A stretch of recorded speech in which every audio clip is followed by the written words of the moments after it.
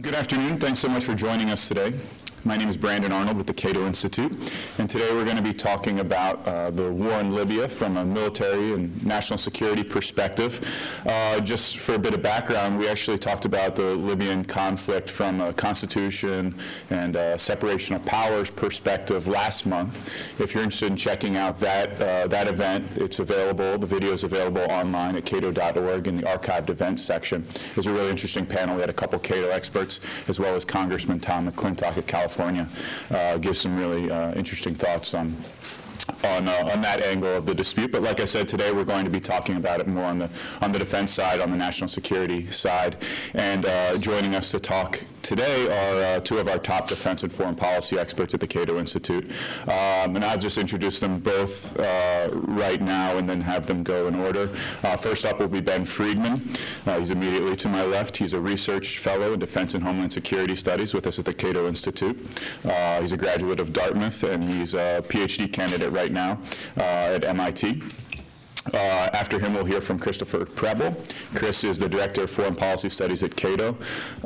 He is a former commissioned officer in the U.S. Navy, and he holds a PhD in history from Temple University. With that, I'll turn things over to Ben.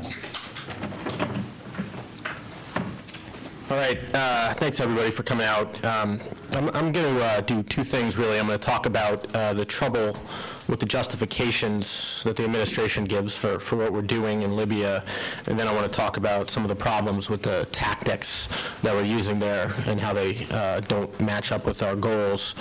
But let me first say that I hope the questions raised here will be on subjects that are discussed in hearings and debate up here on the Hill. Debate on this war, if that's the right word for providing for what we're doing now in Libya, which is mostly just providing drones for targeting and some supply for the rebels while they fight with European air power and training.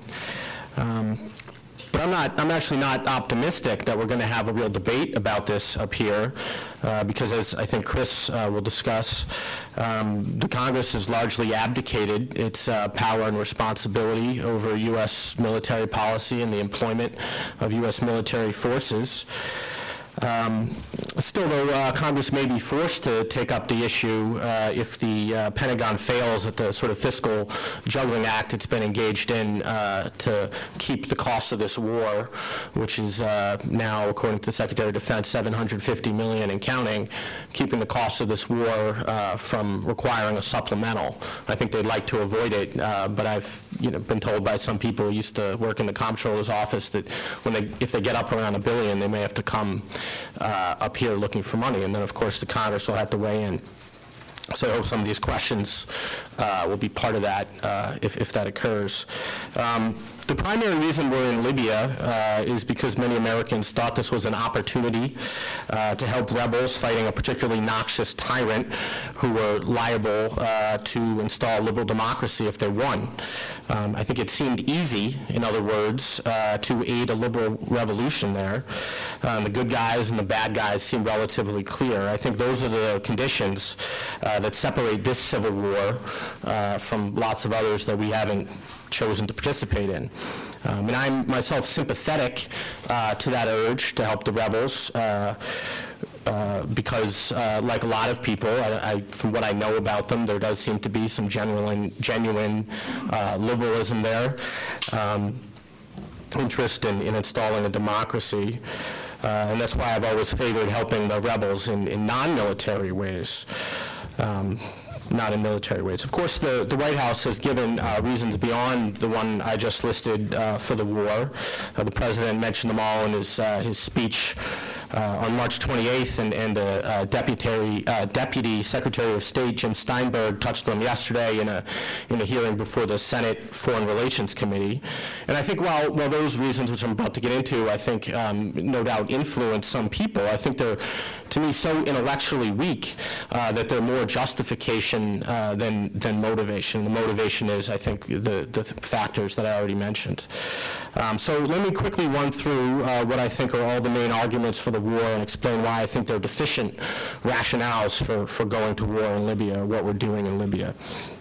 Let's start with the most obviously flawed, which is lost legitimacy.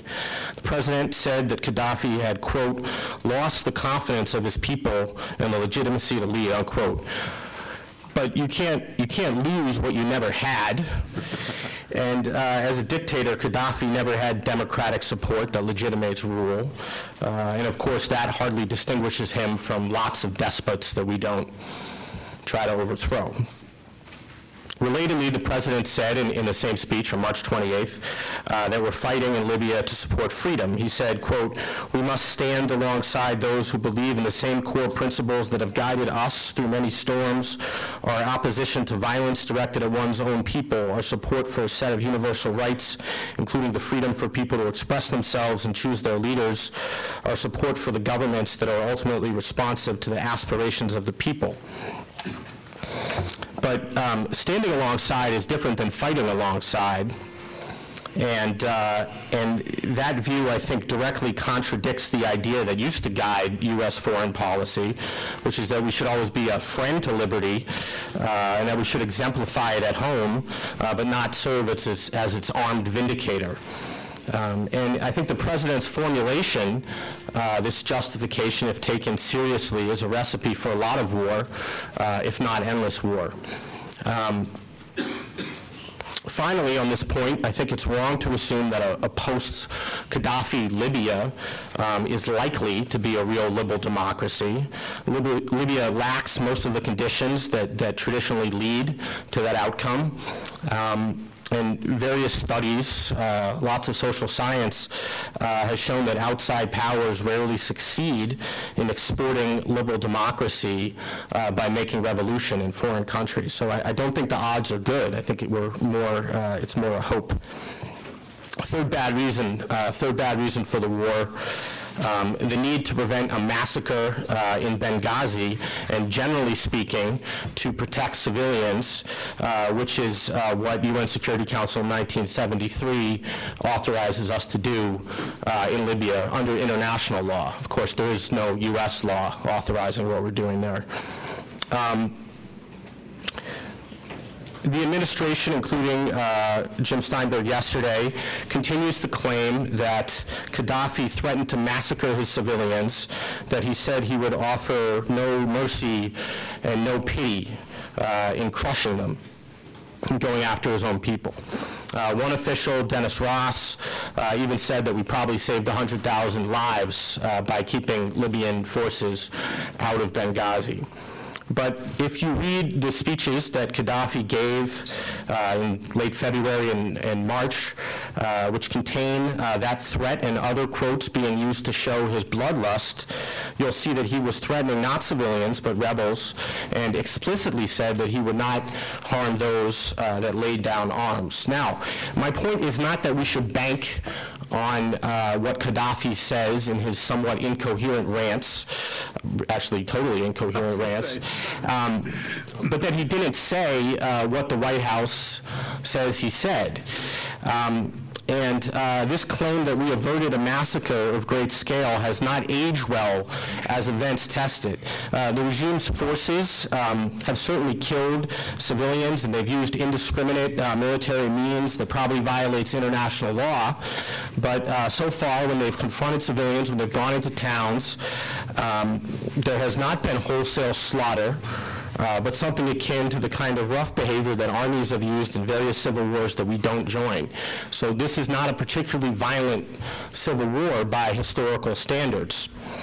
And a bigger problem with the idea that we're there to protect civilians is that our intervention has prolonged a civil war.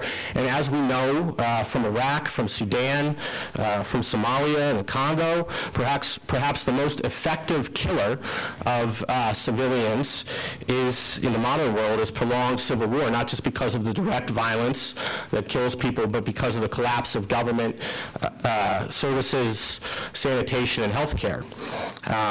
So the civil war we helped prolong in Libya is almost certain to kill more civilians than Gaddafi would have killed in Benghazi. For most people, stable police states are far safer places than civil wars.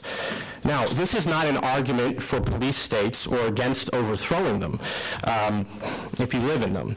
It does not itself make what we're doing wrong or contrary to the interests of the Libyan people, but it shows that you generally need to choose between A, making liberal democracy by revolution, and B, minimization of human suffering.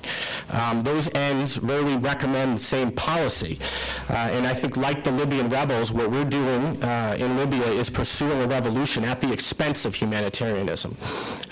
When I think we should be honest about that. A fourth bad argument for the war is our allies, that we're doing it because of our allies. Secretary of Defense Gates said in an April 21st press conference, enlisting reasons for the war, quote, "While it was not a vital interest for us, our allies considered it a vital interest. And just as they had helped us in Afghanistan, we thought it important, the President thought it important, to help them in Libya," unquote. This reasoning is, to me, evidence that 18th century Americans were right about the danger of permanent alliances pulling us into needless wars.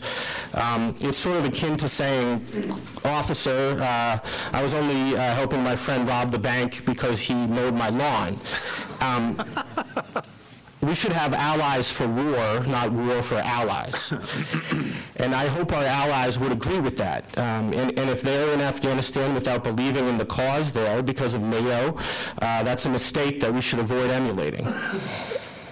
Fifth reason, refugees. The President also said in his speech on March 28th that one reason we have a, quote, strategic interest, unquote, in bombing Libya is that refugee flows would have disrupted nearby nations.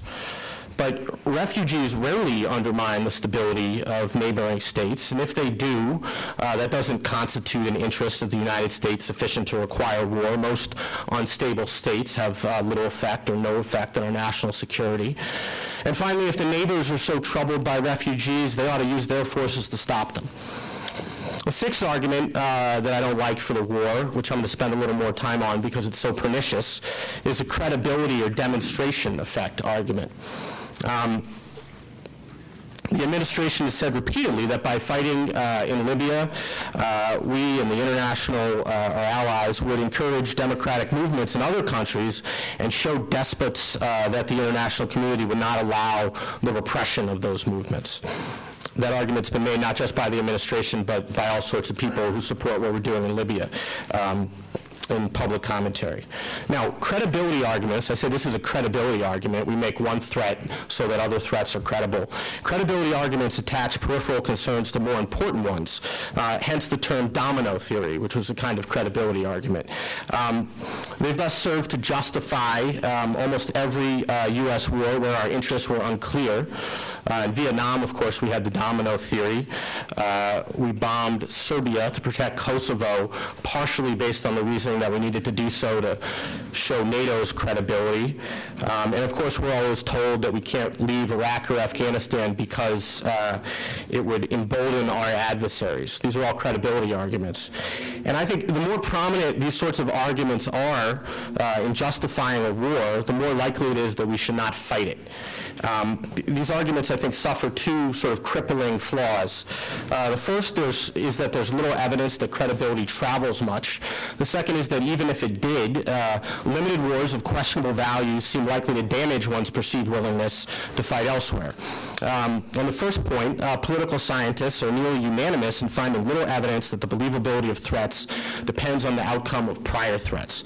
They find instead, in a variety of studies, that when leaders, including Hitler, considered going to the war in the face of deterrent threats made by outside powers, they focus far more on the balance of power between themselves and the country threatening them and the threat maker's interests rather than its prior actions. Soviet leaders did not measure American commitments to defend Europe in the Cold War by our resolve in fighting useless war in Vietnam. The stakes were obviously different. And I think Iran's leaders today are not stupid enough to think that our action in Libya means that the United States or the United Nations will prevent that country from attacking its citizens or Hezbollah from attacking citizens in Lebanon. I think that what's going on in Libya would just be low on their list of considerations. They want to be in power, and they don't want to be overthrown, and that's going to trump these sorts of considerations. Now, let's say that's all wrong, that it would be high on their list of considerations and credibility does travel easily. Well, then fighting in Libya may do less to frighten other Middle Eastern dictators than keeping our powder dry.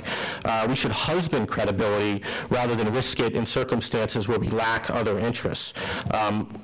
We lose it because we tie up troops, we get rid of public patience for war, and the limited nature of our commitment simply might show dictators that what they need to do is hang tough amid protests, come what may.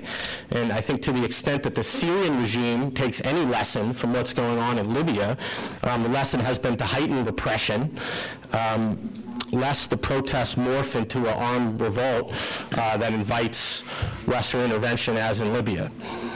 So if we're giving lessons to people, which I don't think we are, the lessons are cracked down. And let me now finish up by briefly critiquing our tactics.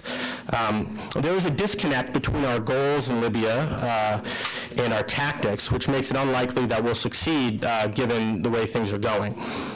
Because of the need to sell the war, all this rhetoric I just mentioned, we have to go for regime change. Certainly if Gaddafi is as monstrous as we say he is, we can't tolerate his continued rule. But the alliance politics created by the UN Security Council resolution that says we can only be there to protect civilians cuts the other way. And more blatant violation of it, such as full-on strategic bombing, might wreck the alliance. Also cutting the other way is our limited interests in Libya.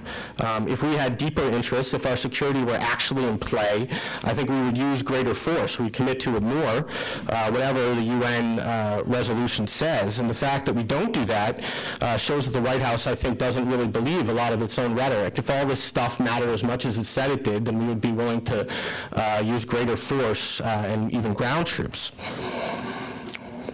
So what we've been doing, in fact, on the ground, is stopping the regime forces, we and our allies, stopping the regime forces with air power, but we've not allowed the rebels to advance very much. So for the time being, we're basically stalemating the civil war, effectively partitioning Libya along its pre-colonial lines. So our goals are offensive and our tactics are defensive. Now, the White House has said repeatedly that our policy goal in Libya is to push Gaddafi out, but our military efforts are merely meant to protect civilians. It's consistent with what I'm saying. But that requires us to believe that they think that our military policies do not advance our political ends, that they're totally irrelevant to what we would like to see happen in the country, which is sort of hard to believe. And of course, they don't believe it, as they also argue that with enough pressure from the war and other actions like sanctions, Gaddafi's cronies in Tripoli will throw him out.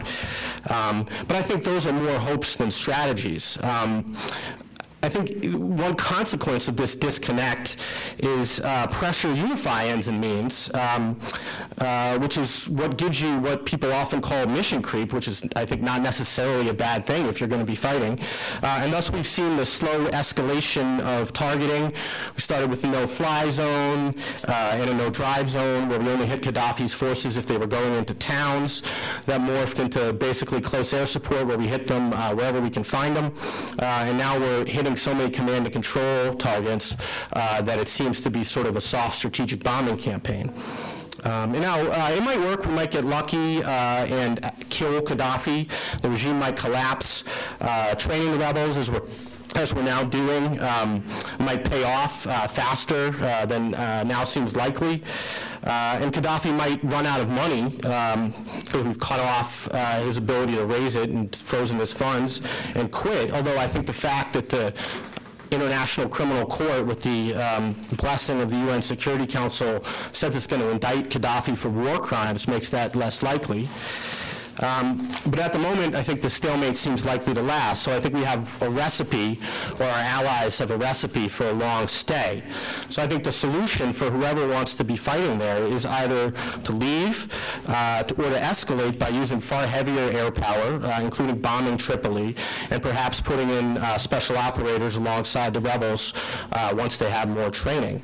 Now, my preference would be to leave and giving only non-military support for the rebels. I think if you're unwilling to lose the lives of your own soldiers and unwilling to use enough force that it's likely that a bunch of civilians are going to die, then you shouldn't be fighting a war. So to finish, I think the silver lining to me in this military adventure comes from things that people usually see as problems. As a result of our backseat role, the Europeans may become more militarily independent and come to rely on us less. A friend of mine calls this Operation De-infantilization, and hopefully that will wind up being apt. And moreover, we hear a lot of people saying, you know, if things don't go well, this could be another event that undermines the NATO alliance, and I think that would be good. I think NATO's become basically a military subsidy program where we agree to pay for European defense, and they agree to let us so that they don't have to worry about developing the military capacity that detracts from their ability to fund social welfare programs generously. It's become a wealth transfer program, basically. So if that's an outcome of the war, well, that's at least one good reason to be there.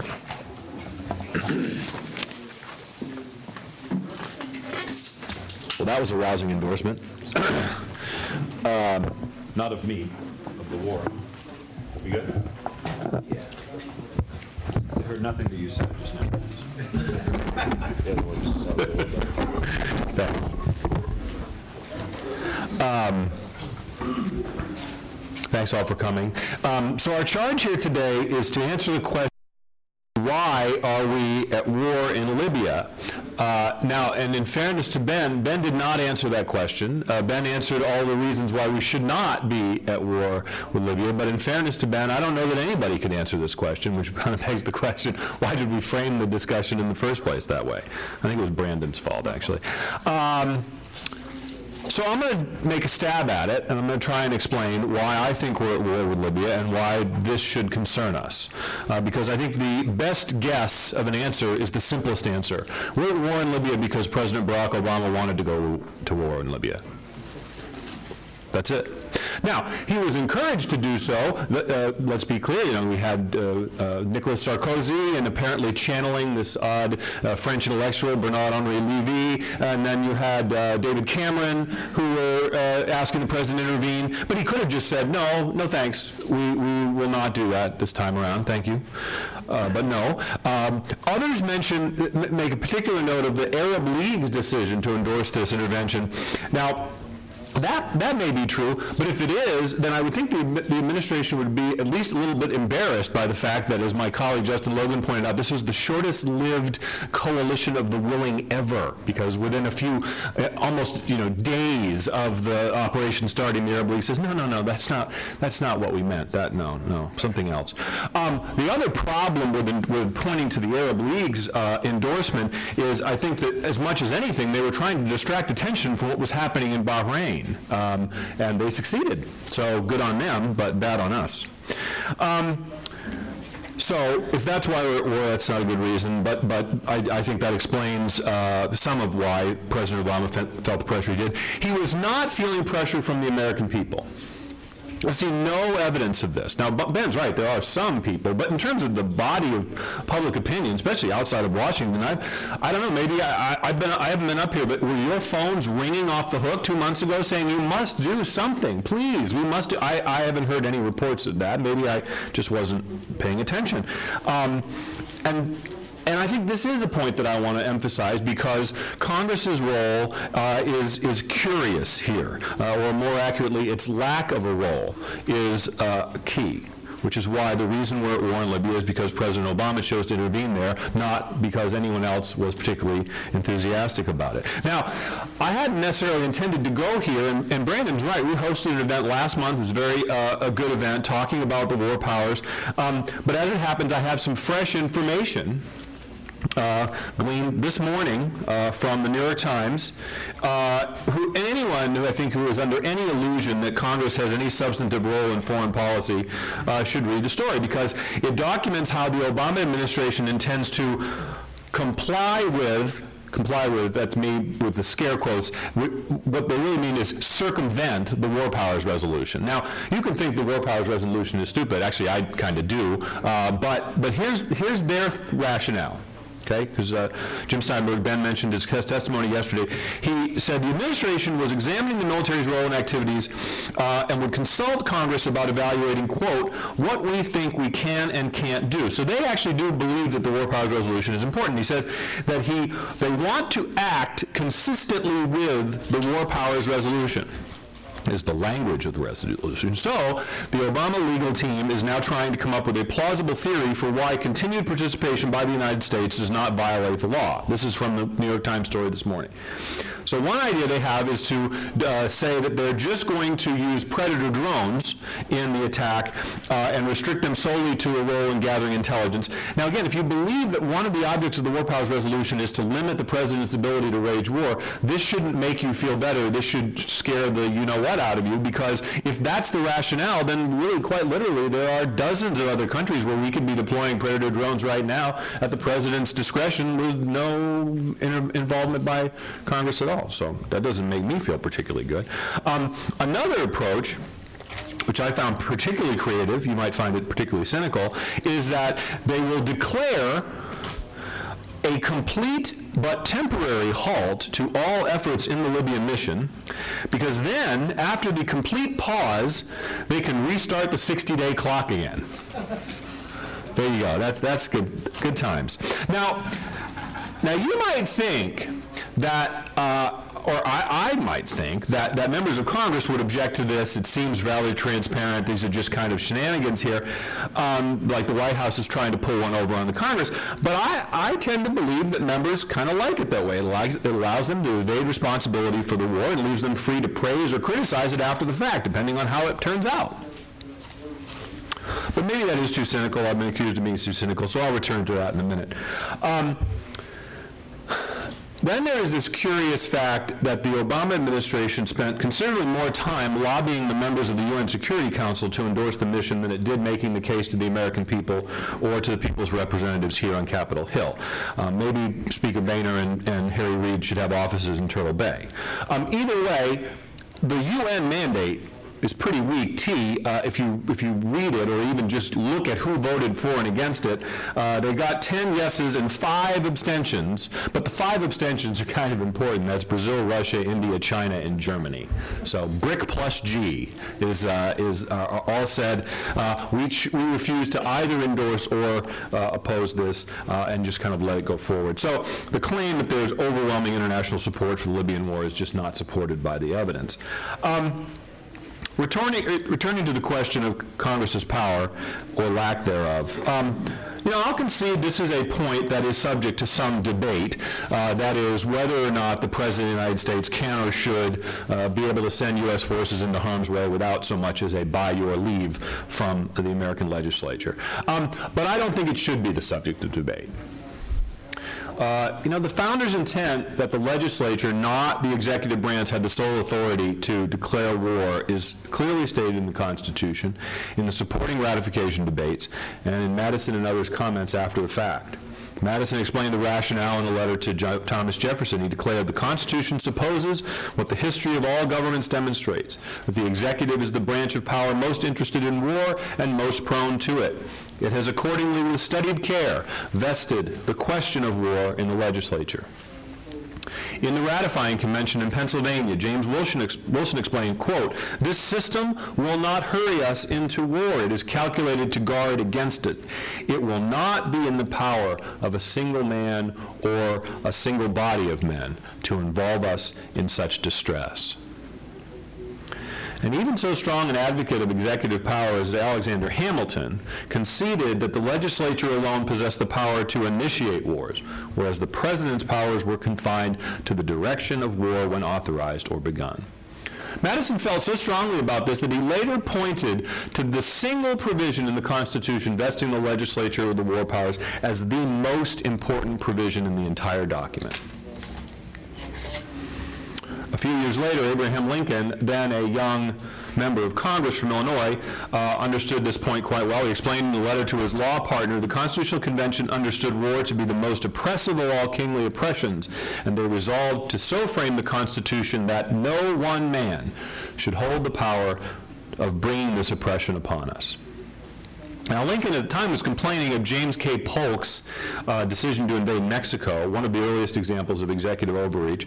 In Polk's defense, you're not going to hear me say that very often, but in Polk's defense, at least he professed that the war was intended to advance U.S. security interests. Now, the claims were risible, let's be clear, but no one in the Obama administration, in my contention, has attempted a noble lie to plausibly claim that this intervention advanced U.S. national security. Their attempts have been very, very kind of half-hearted. I agree with Ben. This was justified primarily on humanitarian grounds, and there was some confusion or debate about the scale of the violence that was likely to be perpetrated in Benghazi if we had not intervened, and the president stressed the horrible stain that would be on our collective conscience if we failed to act. This was not grounded in national security, a point that Secretary Gates has made on more than one occasion. But, interestingly, Obama, like Lincoln, appears to have undergone an Oval Office conversion with respect to the president's power. I wrote a few weeks ago, candidate Obama believed the president could only launch military operations when the country was threatened by an actual or imminent attack. President Obama, it seems, believes something very different, that he can wage war pretty much whenever he wants, wherever he wants, though it would be handy to have a formal UN Security Council authorization beforehand. In this context, to call the U.S. Congress an afterthought would afford the body more influence than it even has. So, you could argue that this constitutional obsession that I have is an anachronism, right? That we live in a very, very different time. And while it may even be true that the founders intended to constrain the powers of the president's ability to wage war, we should not feel the same way. And I think I want to drill down on that argument a little bit as well. The most famous person to make this argument is John Yoo. He's a law professor at the University of California, Berkeley. He used to be in the Justice Department during George Bush's administration. He's argued quite emphatically that the president's power to wage war is essentially unlimited. But I maintain he doesn't understand the motivations, the hopes, and the fears that informed the experiment in the first place. And he essentially ignores that war was a vehicle whereby the government expanded its power, and that is why the founders tried so hard to constrain the new government's ability to wage war, and especially the president's ability to do so. But at the end of the day, Yu's interpretation is not based on original intent. It's based on a particular view of the efficacy of military power in the present day. He says, the confluence of rogue states, terrorist organizations, and weapons of mass destruction requires a very different conception of warfare and war powers than the one the founders envisioned. Although he does not necessarily concede these constitutional limits, to the extent that the restrictions exist, he would remove them. Given the threats of the 21st century, he writes, we should not adopt a war-making process that contains a built-in presumption against using force abroad. Actually, we should. We should have a presumption against using force abroad. Because most of the time, these interventions, even if they're justified on thin national security grounds, are not truly necessary to advance national security. And many times, they involve us in conflicts that we ultimately, that we don't understand very well going in. I think we've established that case today, that we didn't understand the details going in. And therefore, there's a decent chance that it will actually undermine our security over the long term. So I think that presumption against the use of force is a good one, and I still think it is valid. But let me be clear, I blame the Congress as much as I blame the President. I alluded to this earlier. Many legislators, it seems, are very happy they'll snipe at the President's conduct of the war, the tactics that he's employing, saying they're not going to work.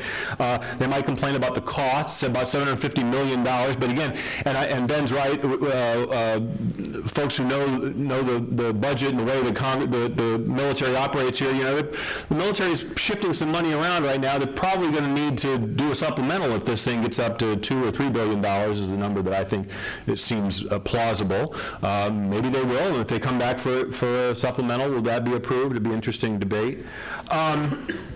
But for the most part, members like to be able to criticize the decision to go to war if it fails, and then to claim credit for supporting it if it goes well. And that's the beauty of not having to vote on something, see, is you can be for it before you are against it and not be made fun of for taking that position, which didn't work out so well for someone earlier who actually did have to take a vote. So I've tried to answer the question, why are we at war in Libya? We're at war in Libya because Barack Obama chose to go to war there, and no one here in Congress chose to stop him. Thank you.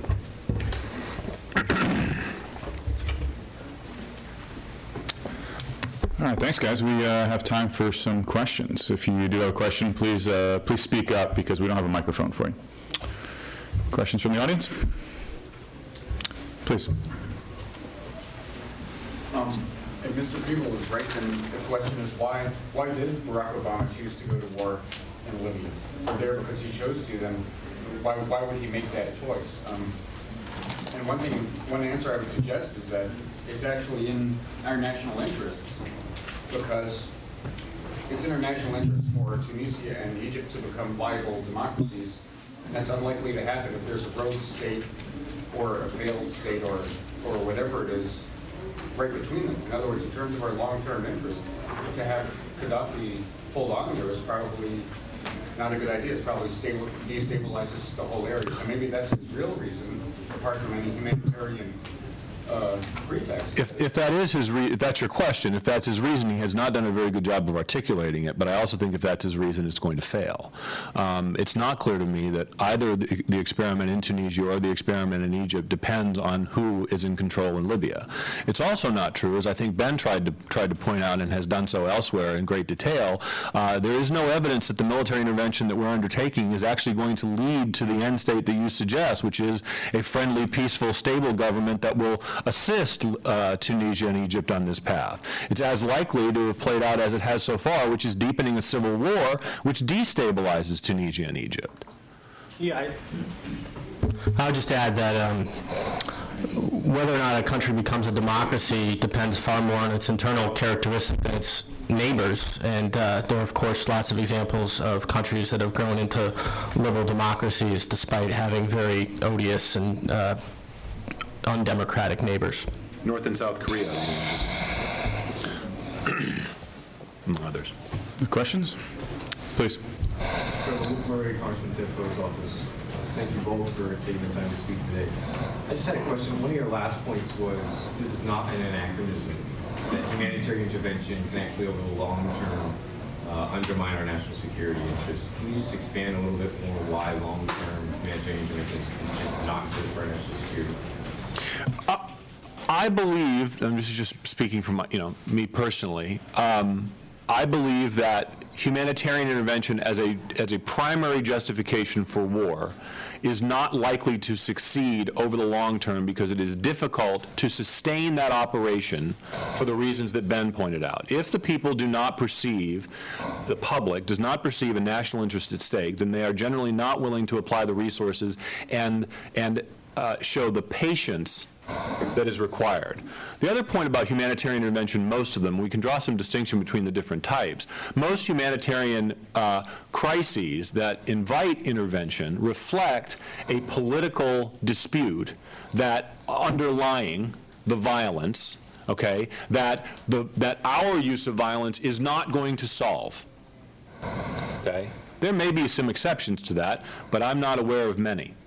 Okay, so when you talk about using the military to halt humanitarian abuses, have some very clear, notions in your head about what the end state actually looks like. Is the status quo ante sufficient? Most of the time, the case is not, because you fear that the same kind of underlying conditions that created the violence in the first place will simply recur, right? So it wouldn't have been sufficient to simply halt Gaddafi's forces outside of the gates of Benghazi, right? Because we weren't just concerned about that particular attack at that particular time. So let's just be very clear. If we're going to intervene in an internal dispute, a civil conflict, we're picking sides. And we need to be pretty clear on whose side, why we're fighting on that side, and the likelihood that our intervention is going to contribute to them ultimately succeeding. And then you do have to ask the question somewhere along the line, does it advance our national interests? I think Ben made a pretty compelling case for why the rebels could be perceived to be at least more liberal than Gaddafi. You're grading on a pretty steep curve there. But there is some dispute about that. We don't know who the rebels are. I just read on the car ride over today that Secretary Gates again affirmed we don't really know who the rebels are. We just don't know. So in most cases, I'm skeptical about military intervention advancing long-term U.S. national security interests when they're justified on humanitarian grounds. But I think the case is particularly weak here. Other questions? Yes, please. Sorry. I'm just going to follow up the previous question, actually. So according to your approach, there was no danger, or in mid-March, when the Gaddafi was stating that he is going to wipe out the rebels. So in your opinion, there was no such a danger?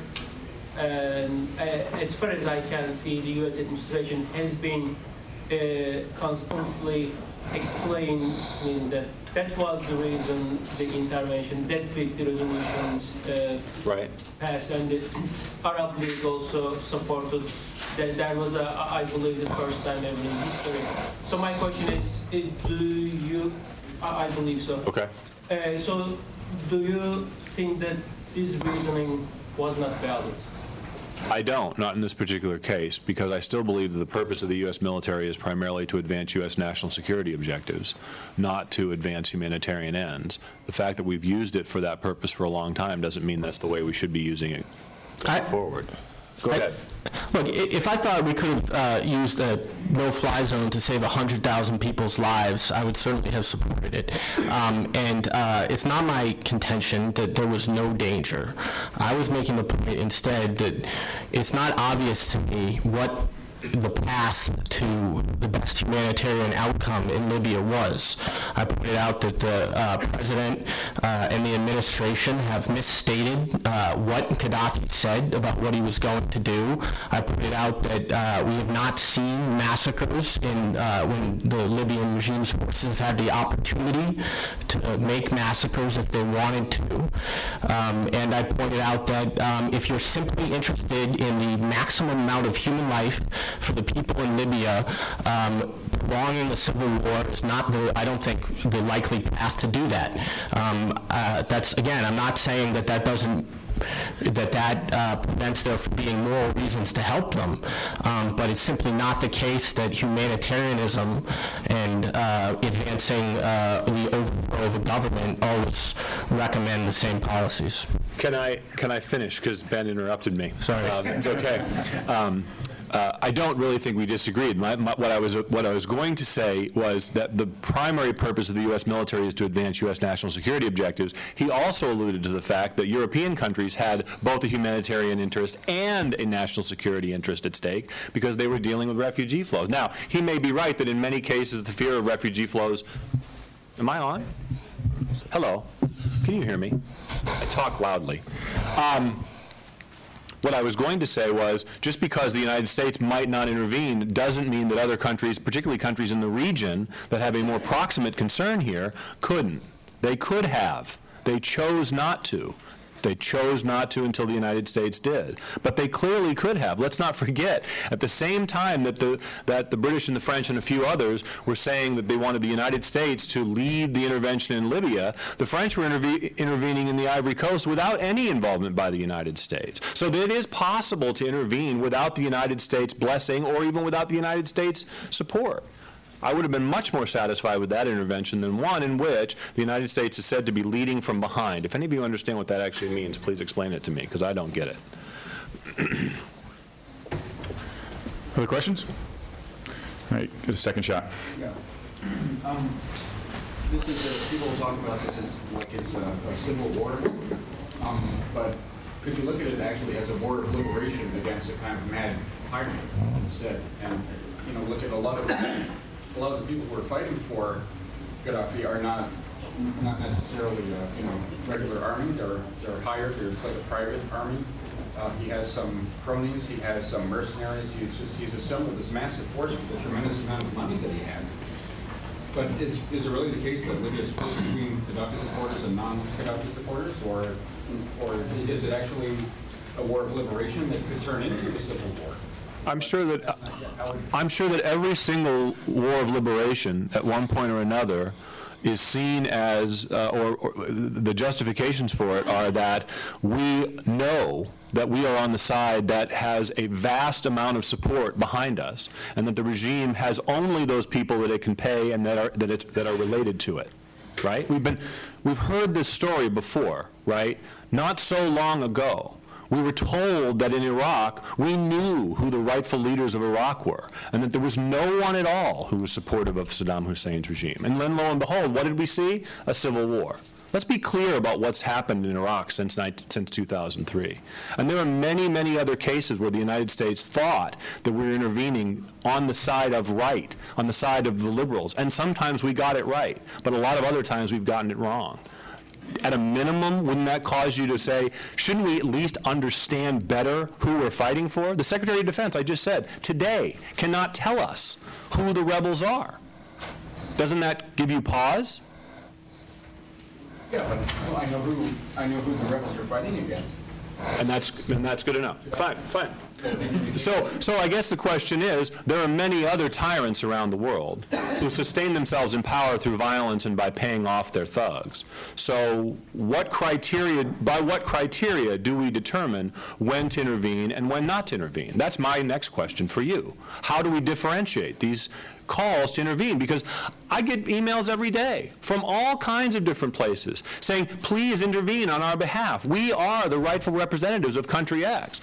How do you decide which of those claims are legitimate and which ones are not? How do you decide when the use of force, the use of the U.S. military, is likely to succeed in achieving that objective, and that in the end it will advance our security? Because somewhere along the line, somewhere it has to be a consideration, even if it shouldn't be the only consideration or even the primary consideration. How do you decide? You need more information about who's fighting against Gaddafi, what the coalition that is, who they are, and how many Islamists there are, how many liberals there are. You'd want to get information like that, but you'd also want to know whether the intervention actually is in our national security interest. I mean, I think Obama had no thought at all about whether this was in the long-term interest of our national security when he made the decision to go in. No, go ahead, Ben. Or do you think that somewhere he's calculating that yes, in the long term, if we get Gaddafi out, that's good for America? You don't think that thought crossed his mind? It's a pretty low bar. I mentioned three. I mean, I don't really have a response other than to reiterate the comments I made in my prepared remarks. The president gave three arguments, I think, that could count as national security arguments. One was about allies, one was about credibility, and one was about refugees. And I explained, and I won't explain again here, why I don't think any of those arguments make sense. I think it's the idea that Libya is likely to become a liberal democracy because of what we're doing there, for reasons I explained, is very hopeful. But I also don't think that we ought to go around the world fighting wars to make liberal democracies, even if we can. Yes, sir. I read an article that made a strong case that it's really the eastern tribes against the western tribes in Libya, and I'm wondering your takes on that, what you have. I'm not an expert on Libya, but what I have read implies what you just said, that this is, in fact, a country that has been joined together artificially, as many of these countries are, and that there is something of an east-west. It gets a little more complicated than that, because even some of the tribes in the west, as we know, in the western part of the country, it's not 100%, but yes, it's true that the Benghazi portion of Libya has never been as supportive of the Tripoli portion, and that is reflected in the way that the war has actually gone down. In the back there? I would like to state that the humanitarian basis to go to war is a contradiction in terms. There is going to war and humanitarianism has no connection at all, and therefore, in my opinion, but I'm not really concerned about this dialogue that's going on, which is we are trying to wash our conscience whether we did the right thing or not by this argument. I'm really concerned the way the United Nations structure is at this time. In fact, now looking back, the Cold War was a better system where, when the United States went in somewhere, there was another equal power bashing in, and therefore there was a kind of a equilibrium, and this was not, we often say Gaddafi is so powerful against the rebels that it's an overwhelming force. But the United States and NATO is an overwhelming force against Gaddafi. So this is another bully group which does not have a counter in the international arena. And that is something we really need. And Are you proposing one? I would like to propose, but those I would like to propose have to get it together. I mean, I'm just going to go ahead and answer it. I think that, number one, I disagree. I think there are wars that advance humanitarian ends. I just think they come along far more rarely than we're told in our discourse about foreign policy in the United States. Secondly, I'm glad the Cold War ended and that we won and that we don't have a rival like the Soviet Union to worry about fighting a war with. However, I think there is some truth in what you say in that a country that has as much power as we do is easily tempted to intervene willy-nilly, and this is a point that comes out of realist scholarship in the academy, that unilateral power leads to the sort of reckless use of power. So in that sense, I agree. I just want to make one quick point that I didn't get to make in my remarks that sort of follows from what Chris said, which is that the theory of division of powers between the branches of the U.S. government is not simply a means to restrict presidential power, though it is that. It's also part of democratic theory, and in that sense, a way of creating better public policy. So it's not simply the case that we restrain the president because we want him to have less power. The need to engage in partisan dispute or interbranch dispute, to justify what you're doing, to come up here and say why it makes sense, to be questioned, to answer questions, and to have to compromise according to, I think, the theory that governs the formation of our government, that results in better public policy. So I think one reason that the war in Libya, the policy is so hard to understand is because it's unilateral. Your question here? Just now, neither of you went as far as your president, Vice President Gene Healy, as to say it's time for the U.S. to get out of NATO. But I'd like to know... Okay, well, that was an oversight on our part. I'd like to get that. Ben alluded to it, too, when he said the problem is a permanent alliance, right?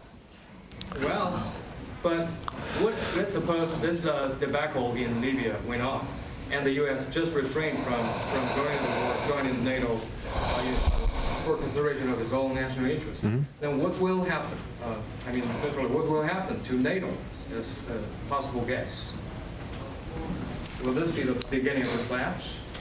Well, there's evidence of NATO's weakness, for many years, but yet it persists. As a bureaucratic entity, it has, it kind of can find new rationales, new justifications. I understand they're building a fine, shiny new headquarters in Brussels, which is quite nice. Won a bunch of architectural awards. Sorry. So my short answer is I don't really care, but my longer answer is there's been evidence that this alliance is more for show than anything else, except for a situation like this where I think Ben makes a good case. It might have involved us in something that we could have avoided entirely. I don't know. You didn't quite make that argument, but something along those lines. NATO has existed without a strategic rationale since the end of the Cold War, and people are always saying if this particular intervention, whichever NATO intervention it is, doesn't go well, that'll be the end of NATO.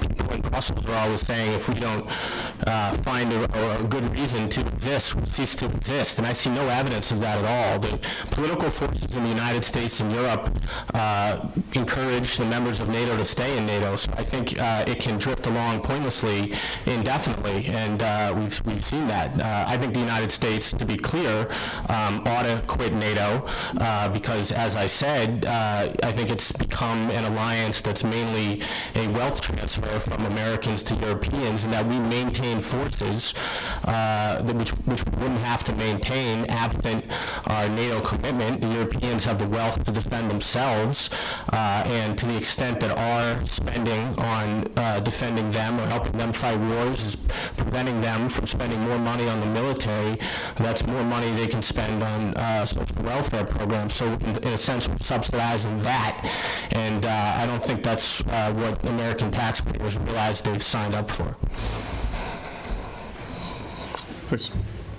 It's fairly clear that you believe that the United States should not be involved in the war in Libya. And so I was wondering about how the United States really should, what would be the best way for the United States to be able to pull out of Libya? Because I understand that I know you don't give the credibility theory much credibility, but goodness knows, if the United States were to stop backing, stop being involved in Libya and pull its backing from that operation, you know that the spin meisters at Al-Qaeda and other terrorism groups are going to be saying, see, just wait out the West, wait out the United States, and and they'll eventually give up.